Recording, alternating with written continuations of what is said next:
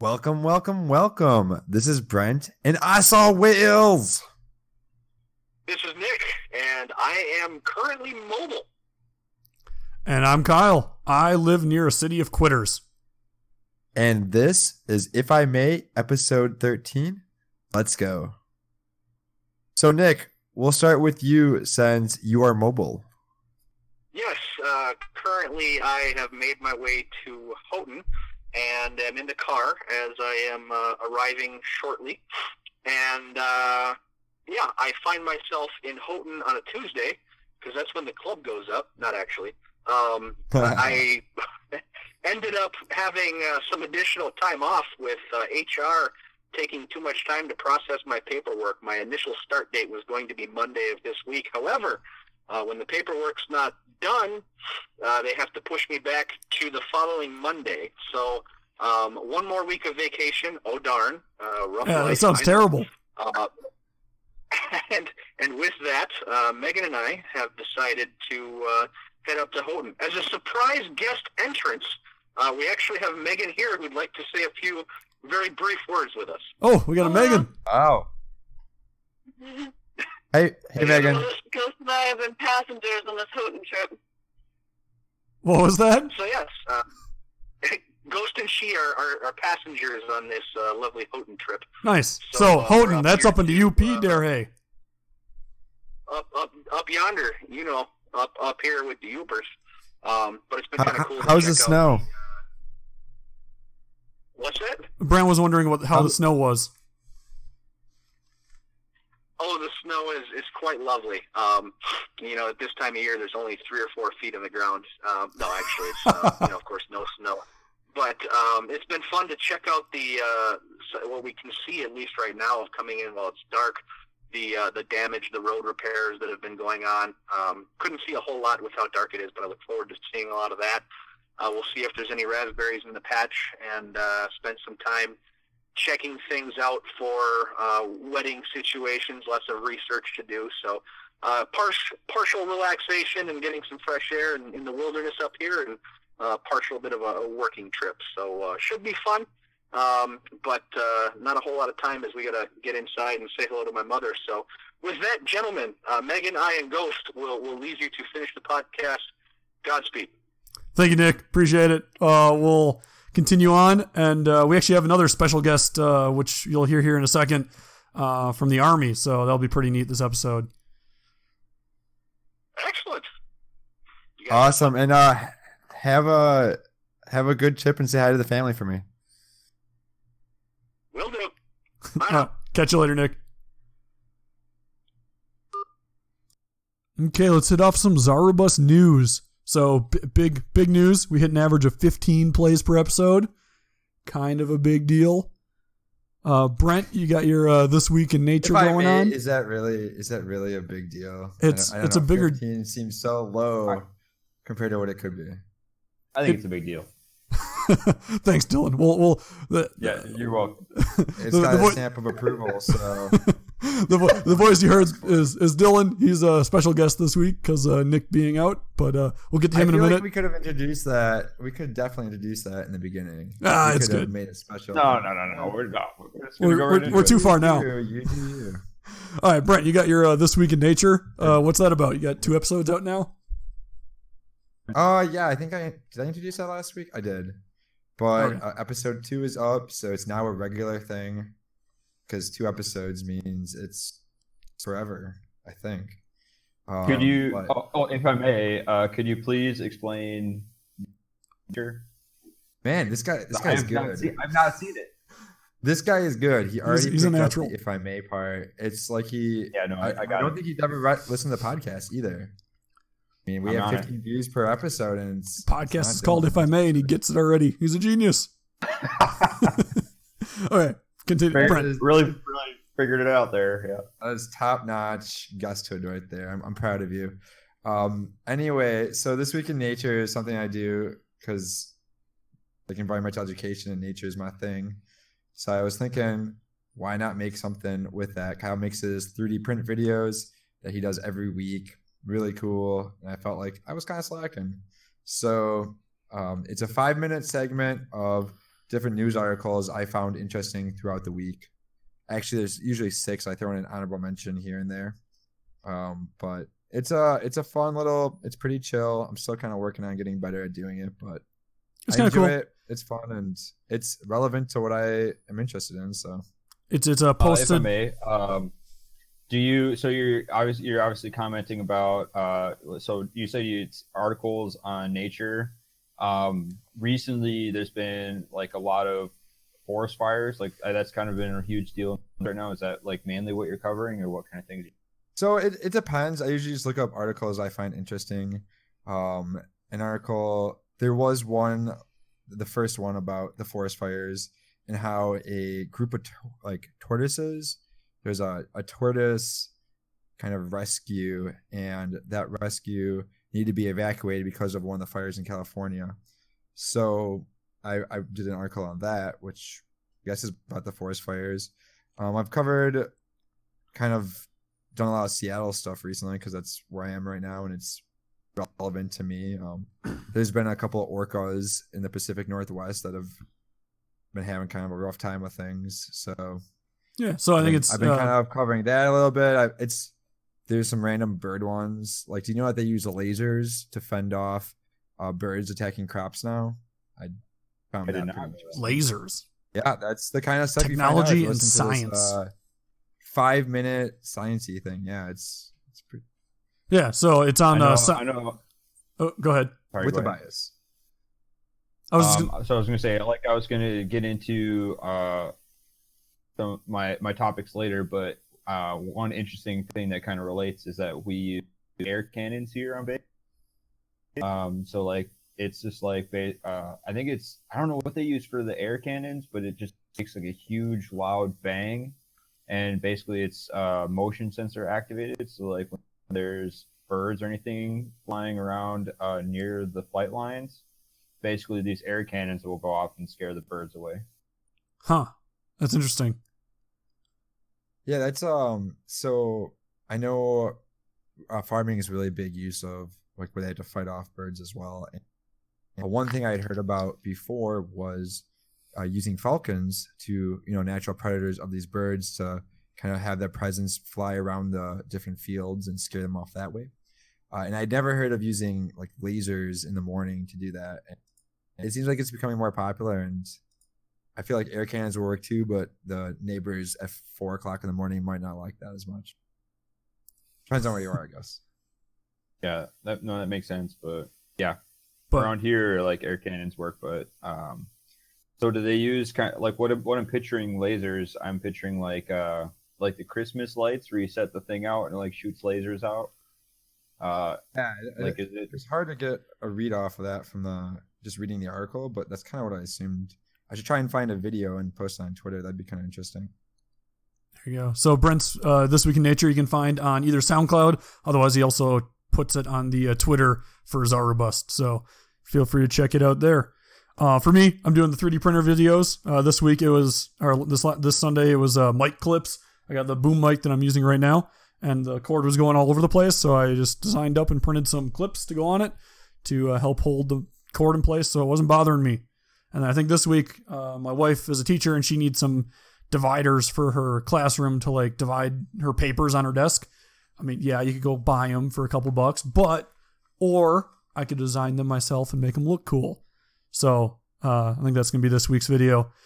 Also, this just in, if you want to, you can now support us financially if you wish. It's on Anchor. I think there's like 3 different donation levels, $1, $5, and $10. So if you want to do that, feel free. You don't have to make an account or anything. It's just kind of signing up for it with your name, email, credit card info, that kind of thing. And then if anybody does sign up, we'll do like a Social security number. Yeah, Social security number, all that. I'll do like a free 3D printed something to a random person each month. So if anybody donates, one person each month will randomly select and send you a 3D printed something. And then I think how big that something is will depend on what level you are. So if you like, for some reason decide to do the $10 a month for us, then we'll make sure we send you something significant. So if the $1 you might looking in keychain range, something like that, we'll figure it out. But that is now available if anybody wishes. You can find it through the Anchor website or go to our website Zarabust and then hit our podcast page up, and you can find it through there as well. So special guest Dylan here. So he's been in the Army for about a year now. He was a platoon leader or something like that in basic training. He's in the airborne, and he fixes the badass custom helicopters that the people fly into battle. So, you want me to just kind of dive in right here? Yeah. What do you do? What's your job? What do you got going on in the Army? Okay, so I'm currently at my MOS, which is my military occupational specialty. Basically, I chose to become a I guess 860 Blackhawk mechanic initially. Now I currently work on MH60 specialized helicopters. But anyways, like he was saying, I was a platoon leader in basic training, and that's one of those things that just kind of happens. You don't really choose to be a platoon leader. It just kind of things happen, and you get put in that position.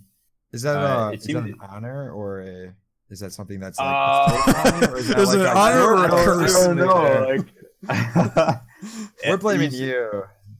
Yeah, so like an honor sounds like it's a good thing, but it was a lot of work and a lot of stress to be platoon leader. I don't really know if it was worth it, because while we're like out in training and stuff, people underestimate how much it sucks to be platoon leader.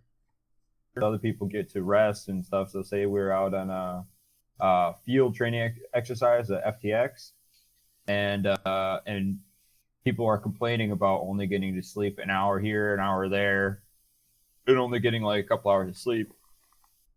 But what they don't realize is that the platoon leader and my squad leaders, basically we wouldn't get any sleep, and it was like I would have multiple FTXs where we'd stay up for 72 hours at least without sleeping, and that was normal. So it was kind of fun to be a platoon leader, but I don't know if it was really worth extra stress. But it was cool to like, I definitely spent a lot more like one-on-one time with the drill sergeants, which also most people would be like, why would you want to spend extra time with the drill sergeants? But they're people too, and they have like like initially they're up in your face and they're yelling and stuff, but most of them, like I said, they're just people, and they have to kind of act that way to get you transitioned over to the lifestyle. So with the drill they sergeants, if I may, are the drill sergeants like Yeah. the movies? Are they older, or are they like about your age? Like, how old are your drill sergeants? Are they like the hard ass old guys? They were actually my age. No, because basically, all right. So let me kind of explain how do you become a drill sergeant. Once you hit staff sergeant, after that, if you want to get promoted, basically you have a couple options. You could either go into recruiting, you can go to school to become a drill sergeant and do drill for a couple of years, or you can go to the schoolhouse and teach people your MOS. So like people that were previous staff sergeants, people that taught me how to become a 15 Tango were previous staff sergeants that got promoted to sergeant first class because they transitioned to the schoolhouse. So other people would either go in recruiting or they go and be drill sergeants. And some really like being a drill sergeant because it's only a 2-year commitment. But you are also your life as a drill sergeant is very difficult because you are working from like your shift starts at like 4 a.m. You have to have everyone up and like at attention at 4 a.m. And a lot of times you don't really get done with your shift till about 9 p.m. So you really don't have a family life. Yeah, you're basically up whenever the recruits are up. Yeah, someone's got to be there. So as a recruit, like you have to understand that like, yeah, you're going through this miserable time, but like as a drill sergeant, you're going through it as well. Multiple times in a row. We did get to, over and over and over again. And we did get some information like about being a drill sergeant from them. And apparently they, like I said, they work for 2 years. and they have a couple weeks off in between the different iterations. So basically, they would work for 10 weeks. So basic training is 10 weeks long. They'd work for 10 weeks, and then they'd have a couple weeks off, and then they'd start another 10 weeks. And then basically, so they work for 10 weeks, and they have some time off, and then they just keep doing that for 2 years. But you can't really schedule your time off at all. You're kind of stuck at the different time, Right. the cycles of people coming in. Exactly. And they still like, and it seemed to me that they would rotate out. They would have like time off, so they would get their 4-day weekends once in a while. And then they would just cycle out who's there on the weekends, except for like FTXs and big like training exercises and stuff. Do they seem to enjoy it? Yeah. There is, it was a little both. There were definitely some drill sergeants that really didn't really. Oh, Dylan, you cut out a little bit. Really like their job. Oh, can you hear me? Yeah, we can hear you now. Okay. Yeah, it seemed to me that the majority of the drill sergeants actually really enjoyed their job. But of course there was like one or two that were salty drill sergeants that were usually like the older guys that just really. Give me more push-ups. Right. Yeah. And that was to be expected. Honestly, like if you went into basic training like somewhat physically prepared, like if you exercise like beforehand, honestly basic training wasn't that difficult.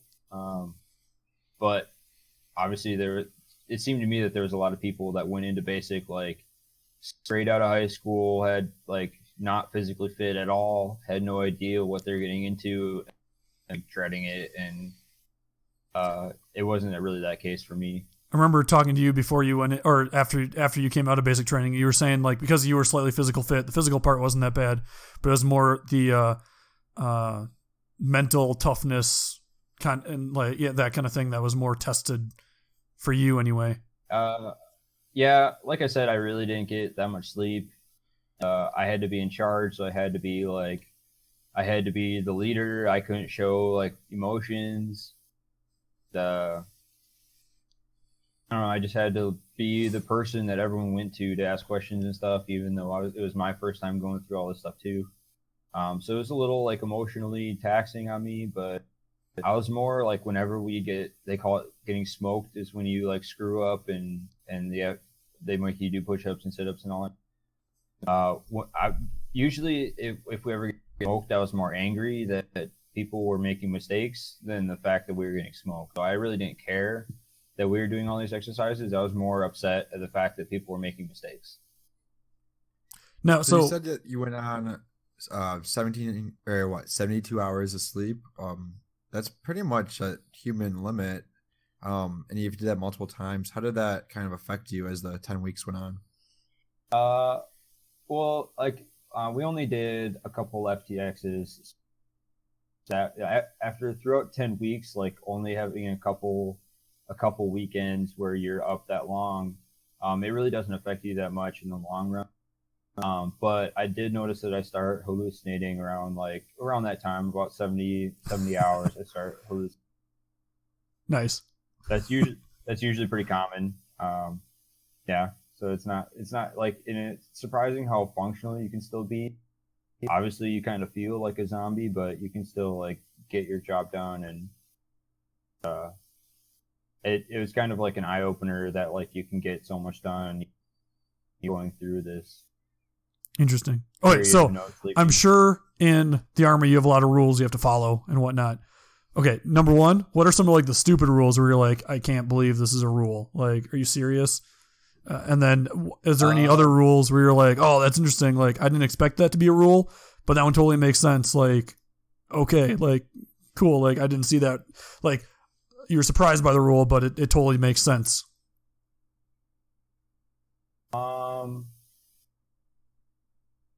That's kind of a hard question. Because kind of going into the Army, you kind of expect everything to be laid out for you. And by everything being laid out for you, they mean everything. So, so your room is supposed to be standard, but it's not. course, which I really enjoy. But exercising in the morning, most people would not expect it to be super super standardized, but it is. And so say you have to like stand in for regular army. You have to stand in formation. Even like how you're supposed to stand up and sit down on the ground is you have the way to do it.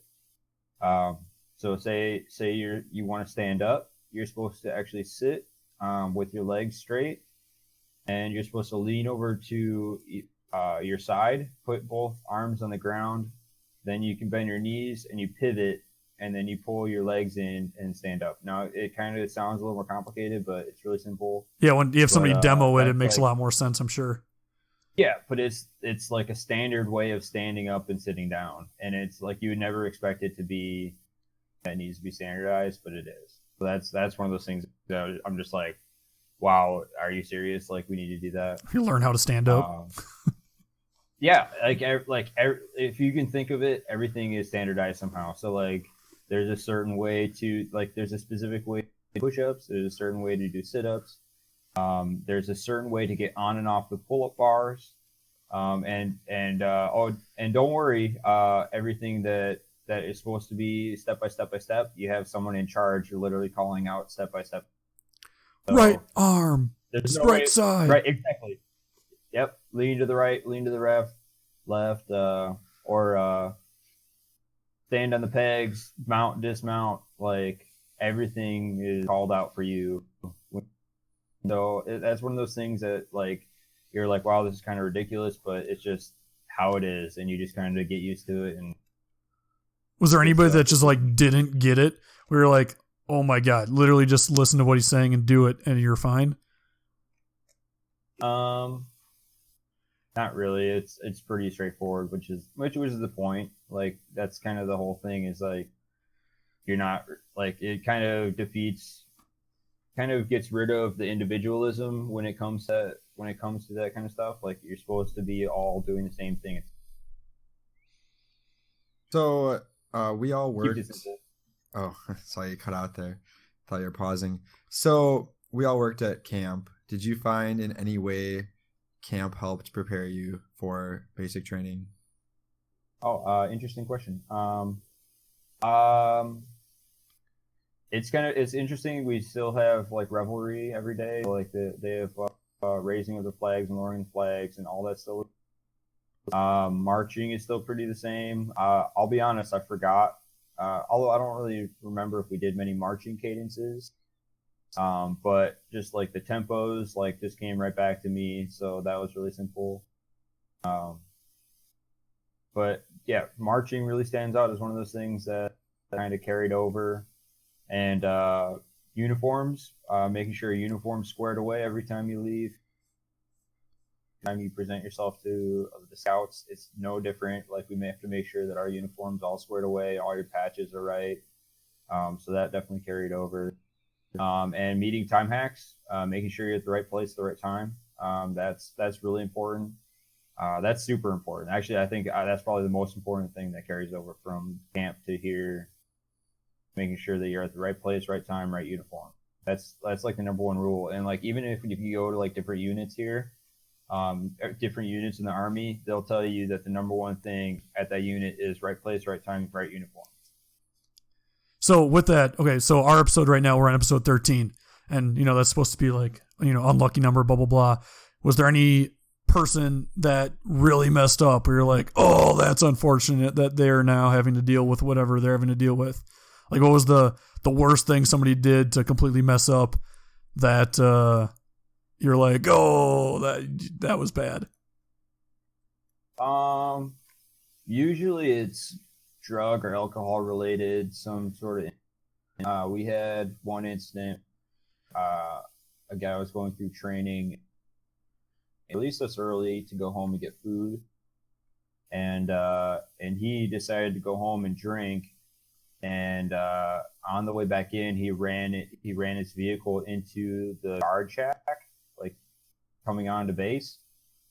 Ran his vehicle into the guard, like the checkpoint. Oh no! And obviously they like pulled him out, and and they actually brought him off to some jail, and we had to like call up our sergeants who were in charge, and they're like, well, it's Friday and we can't really do anything about it, so we're gonna have to let him sit till Monday. So he ended up having to like sit in there entire weekend, and he ended up getting kicked out of training and out of the unit before he even got to start. So Dang. that was kind of That was a big mess up. That was a big mistake. Yeah. All right. So what's been? Otherwise, all right. Go ahead. Yeah. So usually, like the incidents around here are always like drug or alcohol related, where someone just does something really stupid. So it's usually like it's really on that person. There's never really been like some incident that like it was totally like not that person's fault. Like it's always that person's fault. It sounds like there's not really room for that. Like everything's so structured that there really isn't room for that kind of deviation of unluckiness unless someone makes that mistake. Yeah, I mean they make it pretty hard. Like obviously, like there's some room for issues when it comes to like family, and say like your car breaks down or something and you need to bring your kids to school or whatever. Like obviously there's going to be some issues there like that you have to deal with. That comes first, and like the unit and your NCOs always understand this kind of stuff. Like family has to come first. But That's like a fairly that, standard job too. Yeah, and that's kind of how I look at the military as a whole. Is that like they obviously take family very seriously, and family comes first. And that's the way I kind of look at it. Is just it's a job. It's what it is. It's a job, and they understand that family is really important, and they wouldn't have their soldiers if we didn't have family. Part of life. Yeah, that's a good point. So I guess what do you got for like free time / what do you do in your free time? So because it's a standard job, are you like 9 to 5 and then you got free time? You can kind of do whatever you want. Like what's your free time look like? So technically the job is 9 to 5, but we are, like I said, we're required to do PT in the morning. So I have to be at the hangar by 07. And then we have time. I have to be there at 07, and then we work out, and they give us time to shower, get ready for work and stuff, and then we have to be working by 9 o'clock, which is totally understandable, and it's definitely reasonable. And then yeah, we work till usually about 5, and then I usually get home maybe around 6 o'clock or so. If I have to like stop and pick something up from the store or whatever, usually I get home, and then I'm totally free to do what I want after I get done with work. So that's not bad at all. That's really yeah. So what do you do for free time then on the base? Like, do you just stick on the base and hang out with people, like play some volleyball? Like, what do you got going on? So I don't personally play volleyball. I actually really I'm just as an example. Yeah, no. But it was so there's bar leagues around here, which are not great examples, but they're really fun. So I do really enjoy going and playing like bar league volleyball. But we're also really close to Nashville. I'm only about 45 minutes away from Nashville. I like to go. I'll like shoot down to Nashville. I'll get done with work around like 5. I'll shoot down to Nashville. I'll be down there by about 6, and then I'll go down and I really enjoy racing go-karts. There's a really cool like indoor go-kart track, and I'm pretty much a regular there. So I really enjoy going there and do you win? Blowing a bunch of money. When I'm racing against like normal people, I haven't really lost. But I did race in the league this spring, and they were really fast. So, they knew what they were doing. Yeah, they knew what they're doing. So I did all right in the league. I improved a lot, which is the big thing. So I'm really looking forward to. Right now, I'm actually currently missing the summer league. I had to because I knew I'd be away for training, and I knew I was going to be missing too many races. So I didn't even enter the league summer. But I 100% plan on fall league. So nice. That's what I like to do in my free time. Usually, if I'm not racing, I just come home and just chill out and play video games for a couple hours because I get better on like 9-10 o'clock. So I really only have like a couple hours of free time, and then I decide to go to bed and get. Nope, you cut out again. Oh, You there? yeah, just kind of talk. All right. So I know you were saying you had the training coming up, and I know you touched on it with me personally. You talked about like, was it CRC? It was. So I looked it up, and have you seen the movie G.I. Jane? I have not. Okay. I feel like it's just like the training they had in G.I. Jane. If it's anything, Nobody's seen that movie. apparently nobody's seen it. Only you. All right. I've seen that movie. All right. Quick rundown. G.I. Jane is supposed to be a movie about the first female to be in the army or something like that. And so at one point she goes to the SEER training, or what I imagine the SEER training would be. And I guess when I was looking it up, looked at there was like different versions. There's like SEER C, SEER, like a couple other like different letters on the end. Like what is SEER C? And then what'd you do for it? So CRC, it's just kind of like the harder level of SEER school, A through C, and that's basically representing the level of difficulty. And there is like SEER, or I think it's 1,000 or something like that, and that's just like urban training, which I really want to do. But CRC, which is broad survival. So SEER stands for survival, evasion, resistance, and escape. And SEER C is just basically saying that it's like the hardest level of it. To be honest, I don't really know how much I can say about it. I'm actually not allowed to say much. Okay. So, It makes sense. What kind of questions? Like, do you guys what kind of questions do you have, and I'll kind of like say whether or not I can talk about it. Okay. Well, is this something that you're gonna like that's relevant to? You fix helicopters. Sounds like outside Nashville. Is that something that you're gonna have use of? Yeah, I guess did you sign up for the CRC or is it required of you? Hopefully, I don't have to use it. So basically, it's training for, say, I get captured by the enemy or by some foreign country. CRC is just training, helping you get through that situation. Gotcha. So hopefully I don't need to use that training, but it's training just in case that ever happens. And not super relevant for me as a helicopter mechanic because honestly, I don't really leave where I'm working very often. But who knows? Like, never really know. Like, there's stories all the time of like news reporters and random people getting picked up for no reason.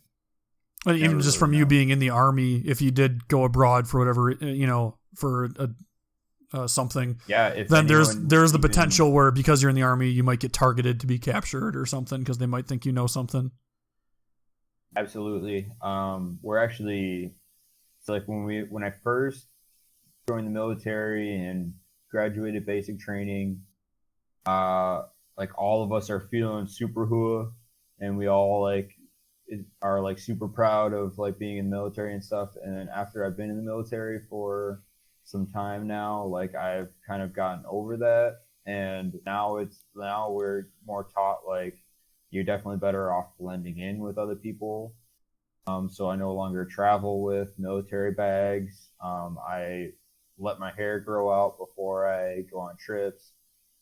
So we definitely blend in more, and that's kind of how it should be.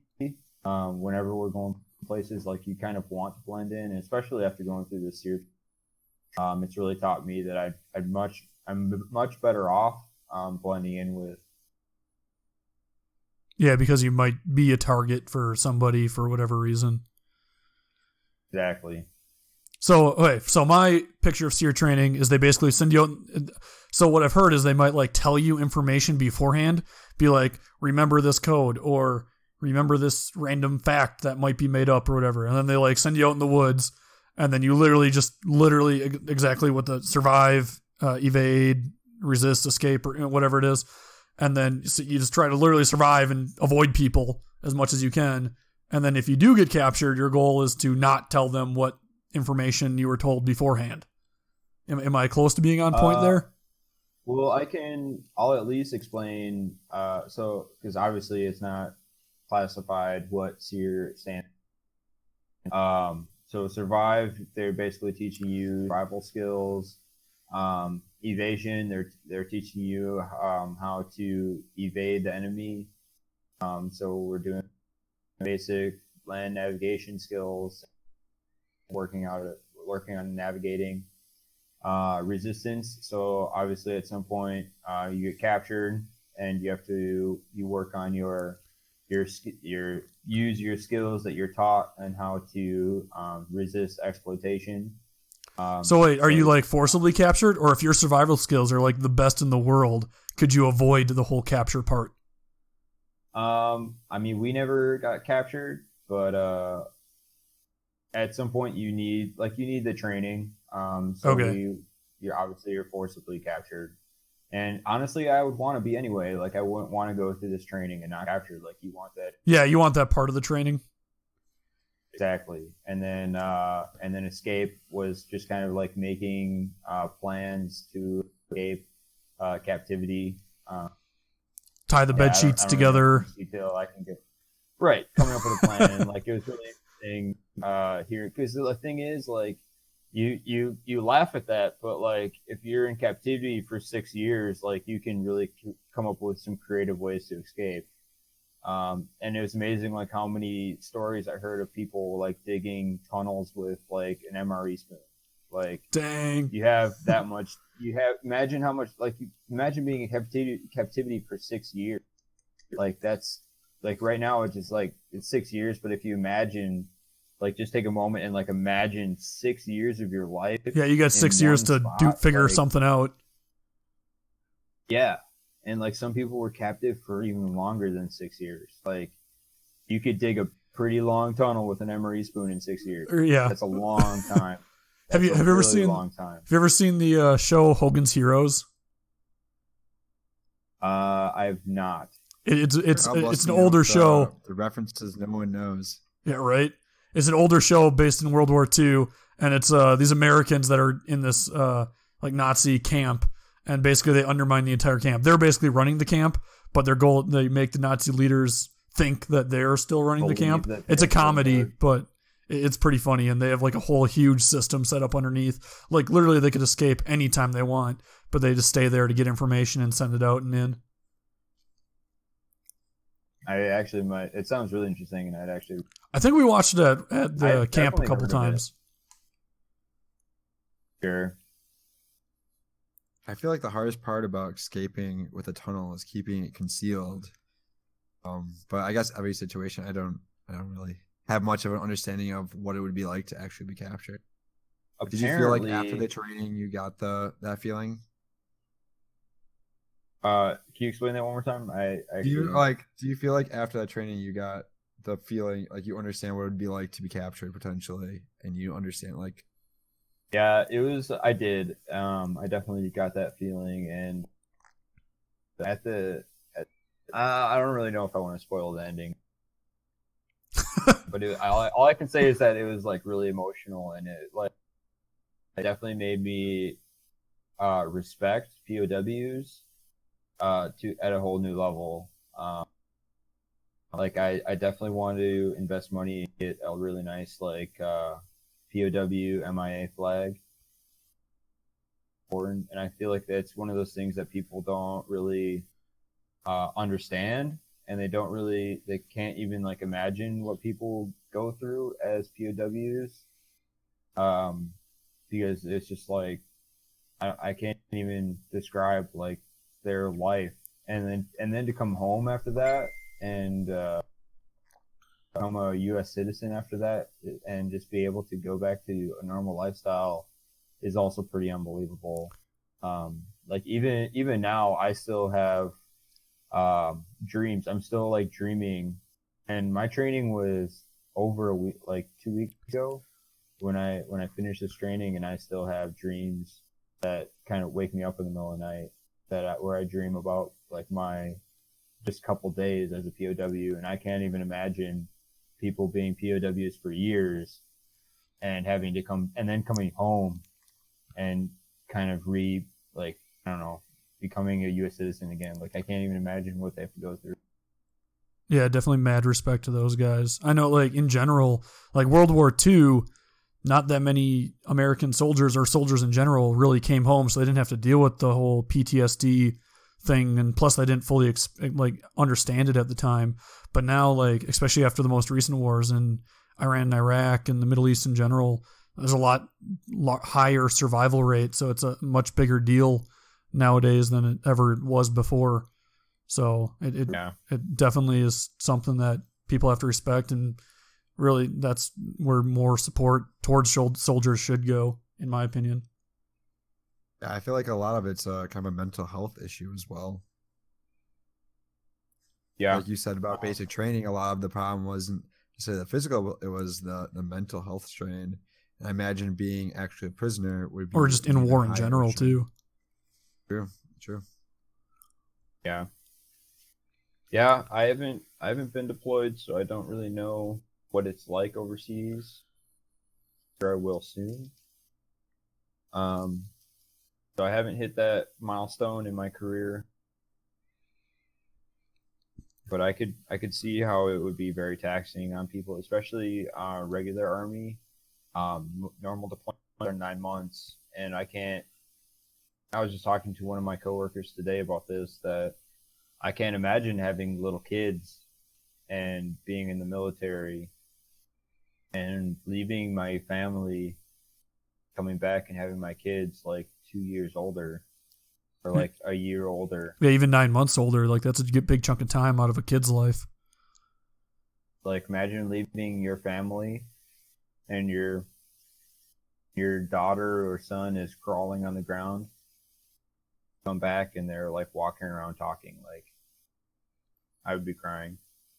That'd be great. Like, those are. So I got mad respect for people that can do that, and it's such a sacrifice for your family. Like, I can't even imagine the stress that it puts on people being overseas for 9 months when we have family back home. Yeah, as a guy, you don't ever like to admit tearing up at all, but those videos on YouTube of like the soldiers coming back, those always hit you right where it gets to you. Get me. Oh yeah. All right, so with that, thank you, Dylan, for popping on. Appreciate you kind of filling in for Nick a little bit, hanging out with us, chatting it up. I guess with that, Absolutely. We can go to, we got a couple other of our life updates. Feel free to stick around and comment in as you want. I know, Brent, you're looking at potentially getting Nick on the phone for a little bit here. We'll see if we can get him on the line. Otherwise, for me, for my life update, we ended up not going camping this last weekend.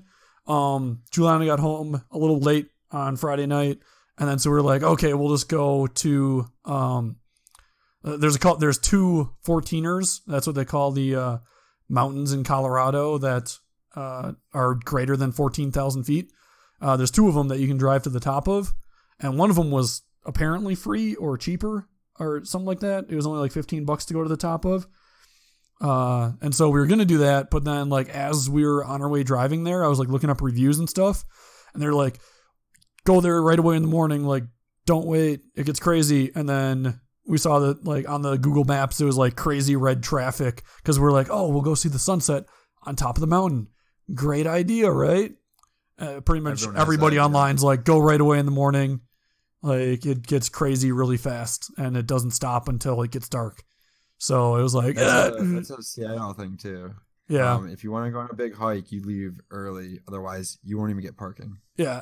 That's what I was reading. So we're like, so we pulled an audible and we ended up going to an arcade. So we actually we went to an arcade and the complete opposite of a hike. Yeah, right.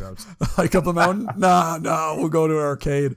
But yeah, it was kind of cool. They had pretty much every single like game system available with a bunch of games, and they also had like, I don't know, 25, 30 arcade games that you could play. It was like $7 to get in, and then you could just play whatever you wanted.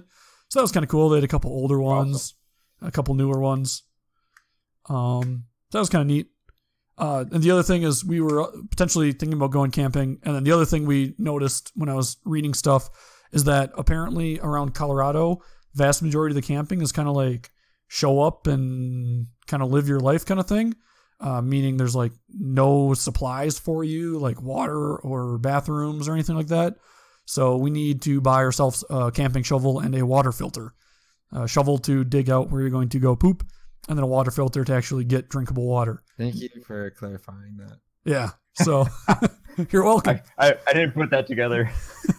Appreciate it. I was happily just thinking you were going to like shove up a little fire pit or something. That too. Apparently there's typically fire pits. You gotta dig out your poop hole. your latrine. Yeah. Apparently the other option is getting like one of the, you can get like bags that have special gel in them, and then you put like, there's like collapsible toilets you can set the bag up in, and then you, whenever you have Poop to into number the two, bag. you number two into the bag and then pee on a tree, and then the bag, it gels up or whatever, and then you just throw it out like a dog poop, I guess. I don't know. It's too smelly. I don't want. We went hiking with our dog, and instead of just letting the dog poop in the woods like normal animals, we decided to pick it up halfway through our hike and having to carry that all the way back. Not so Nope. bad in the backpack. Oh, Yeah, I think we're gonna start the first time. So this weekend we're going to the Bears Broncos preseason game in Denver. Hopefully we'll get to see the Broncos beat the Bears. It doesn't really matter. It's a preseason. It doesn't matter. It's also like, I mean, there's a slight pride of, yeah, our third and fourth stringers can beat your third and fourth stringers, but yeah. So that'll be fun. But one of these weekends before summer's over, we'll have to go camping, and I'm excited. you're a Broncos fan now? Well, Our so like, Coach- I'm definitely. I he mean, lives there. yeah, Our Broncos. Come on, you've lived there for like a month. I'm not I hard don't know if you're Broncos, saying our- but I'm definitely You gotta support anti-Bears. your new team. Yeah, That is true. That's for sure. yeah. Anti-Bears is fair, but I'm not rooting for the Seahawks. Let's just say. You can root for the Seahawks as long as they're not playing the Packers. No. Hold on. What is No, the difference, no. Frank? Hold on. All right. So you're a Seahawks fan, but how long have you lived in Wisconsin? I'm not a Seahawks fan. I refuse to root for them. I hate the Seahawks. Oh, okay. I just had to Yeah. clarify. Yeah, I also dislike the Broncos, so there's that too. What is there to dislike about the Biases. Broncos? They're not in the same Peyton Manning conference played as for the Packers. Broncos. I don't like their logo. Peyton You Manning. don't like their logo. It's a Bronco. It's important, okay? I don't know where the I agree Bronco with thing that. came from. West. Back in the day, back in the Denver Plains, the Broncos roamed. I can actually see that. Denver is really flat. I ain't seen no flats, Bronco like out the here. mountains. Yeah. Maybe Oh, back in the day before there's like civilization. so one thing I'm definitely I theoretically had mentioned in the intro is I live in a city of quitters, or near city anyway. Yeah. Cause- I meant to ask you about that. Yeah, What yeah. is that about? So like, okay, it's all the people traveling west, and then they got to the mountain and they're like, oh no, screw that, and they just stopped, and they're like, we'll just stop right here. So They look at that mountain and they're like, nah. yeah, they're on their horse and buggy and whatnot, and they get yeah, maybe not. Yeah, screw that. I don't know, I've Maybe never We're like, good here. Population Played the died by Oregon- What was that, Brent? Have you ever played the Oregon Trail? That stuff's not easy. Yeah. This whole pioneer Dysentery business gets is to not- you every time. It's not fun. All right, Brent, what do you got going on? What are you doing? So in the nature news, or this week in nature news, that nature podcast I've been working on, I talked a few articles about this whale watch, this orca pod that's been swimming the Northwest, and we had some in-laws visiting this past weekend, and we went whale watching, which is really cool. You go on this really big boat, go 35 miles an hour over the water, and hopefully see some stuff. And really cool, we saw the pod that I had been talking about and been reading about for all these weeks. So one of the we didn't see this one, but it's the J pod of orcas. They're like resident orcas of the Seattle, north of Seattle area, and these one of the orcas, a female, her calf died in childbirth or like right after childbirth, and for like 2 straight weeks, I think it was a little over 2 straight weeks, she was pushing this calf up and down like over 1,000 miles of like this dead floating carcass, just kind of pushing it along in grief. So on the boat tour, they kind of talked about that and how it was an unfortunate situation. And turns out actually that same day she had the carcass finally kind of just disappeared somehow. I don't know. And she was healthy and good to go again. But it was just kind of cool being with that pod. And there's another one that's been in the news too. It's like a 4-year-old whale that looks like the size of a 1-year-old because it's just really underdeveloped. Like premature we whale? actually saw that. Yeah, I don't know if it's premature or what. They don't know. They've been trying to figure out what's wrong with this whale. They didn't have the delivery And- whales and nurses tell them? I have no clue. They should have done the whale doctor. Yeah. But we actually saw this one. It was J50, which name was Charlotte, and it was by this huge male orca, which has a 6-foot tall dorsal fin, just an impressive beast. And right next to this huge whale, like a huge orca, is this tiny little whale. And that was the one. And it was just such a stark contrast of, you have the finest, greatest orca probably in the pod almost. And they called it, I think his name was like Big Mike or something. Good old Big Mike. Big Mike. And then they have Charlotte here, which is just like this tiny little thing. And it really like struck home the point of this whale is like not doing well. He was the Mike Wazowski Right. to the Sully. Yeah, basically, except for the names were flipped. Yeah, but that was, but if you ever get a chance to go out and go whale watching and there's actually whales around, it's a phenomenal experience. The guides were really informative. If I may, is that the key to whale watching, is to have whales around? Yes, absolutely. Though there's a thing where they guarantee if you don't see it that trip, you can always come back and try again. With more no, money, like- or they refund you? They'll refund you. They don't refund you. They just say, here's a voucher for next time. So keep coming back until. Like, here's a discount for another boat ride. Yep. Not a discount. It's a full. You pay the fee. You get Right. to see a whale at some point. Granted, we originally thought we went in and we saw a minke whale, which is about the size of an orca, one of the smaller whales in terms of actual true whales. And we saw just its like 2 seconds of it, like saw its tail basically go down. And we were joking around thinking like, hey, if that's the only whale we see, does that still count as like we saw whales? If you just see the one little tail, blink you're like, and oh, it nope, would've you been guys gone, technically but- saw a whale. You are done. We Yep, saw that you're not one getting your money whale. back. Or you don't get your money back. You saw one whale, like. We saw more of a fin. But we ended up seeing. They came up right up to the boat. It was a phenomenal experience. I don't think every whale watching experience was as good as ours was, but it was pretty cool. Did you take any Very video hard or to take anything? Photos.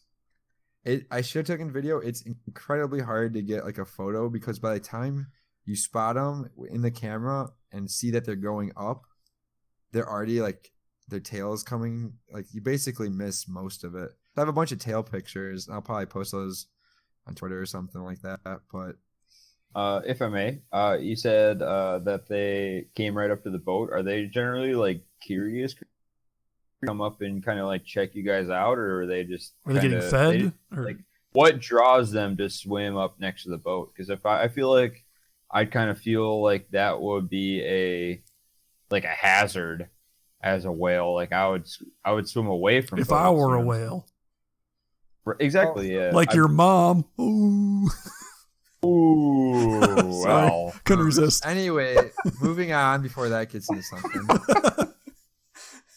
So the whale, the reason why that we saw as many whales as we did, we caught probably a third of the pod almost. It seemed like it's right where their fish and whatever they're chasing are. So I think the food, we ended up kind of like drifting into where they were eating, and I think just by following the fish, the salmon that they were going after, like we happened to be there, so like, oh, that, and then they do their sonar, and they're like, wait, that big thing isn't a fish, like let's go check it out.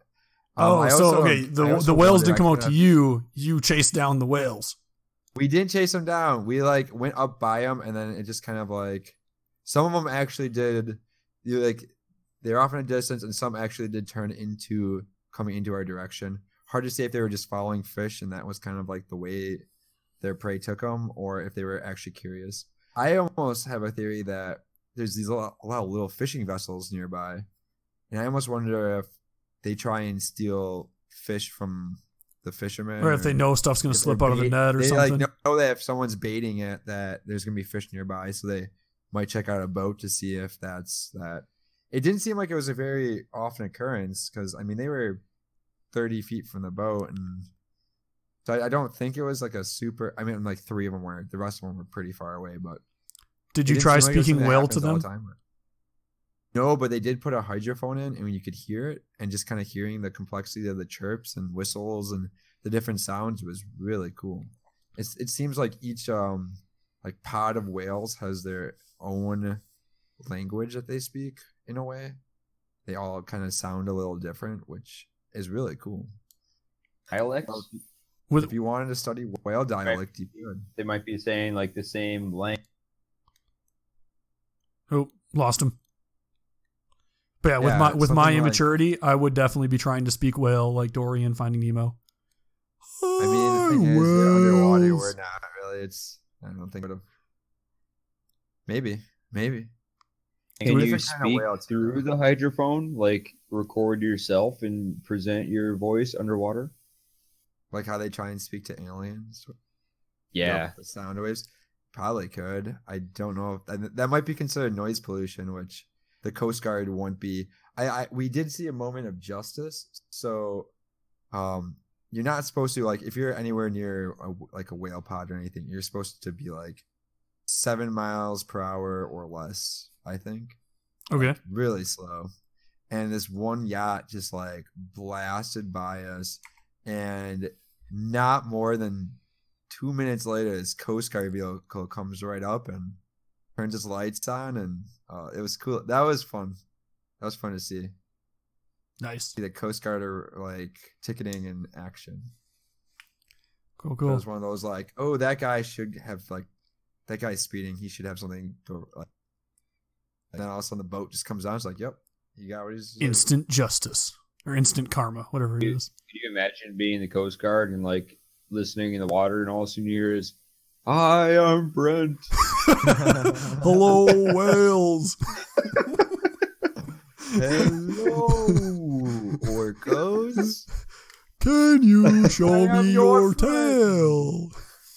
Like, we need to go arrest this idiot. Well, with that, thank you, Dylan, for popping in with us. We appreciate you. Absolutely. Hopping in and giving us a little bit of insight about your experience at the Army, and then hanging out. But that was episode 13 of If I May. Hope everybody enjoyed. If you guys want to get in contact with us, feel free to hit us up on DM us on Twitter @Zarubust, and then we'll catch you next time.